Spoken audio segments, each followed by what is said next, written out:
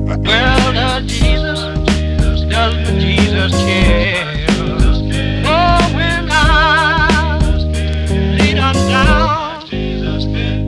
Does my Jesus care? Not the issue at hand. Got nothing but love for that incredible man. But the card-toting Christians all across the land smear the name of the Savior with the judgmental nature. Legalism is the ism that most widens the schism between the love that we're given and the love we received unconditionally. Like the mother of a felon, still her little baby boy locked up in jail and never forgets to pray on her knees every night, even though she knows he should be locked up tight. When I was just a boy watching felt board stories, Jesus hanging out with outcasts and deplorables, making fools of Pharisees with sharp metaphorical. He made fishes of fish into fishers of men, living water for the woman all alone at the well. We need to be handing out heaven, not dishing out hell.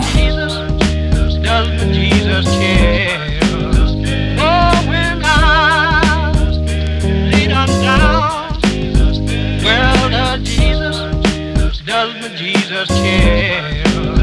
Oh, when I lay down.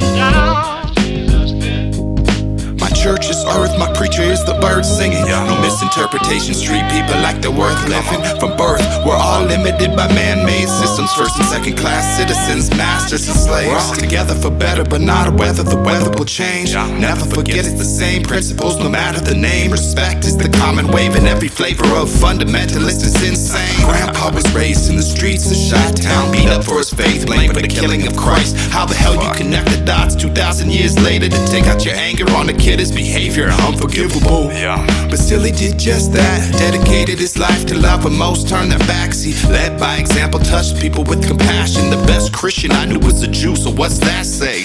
Lime and Grey Goose, me and Jesus. It's personal, any way that you connect is okay. If you don't exclude, hurt or hate fools, it's all in the name of love. Well, does Jesus care?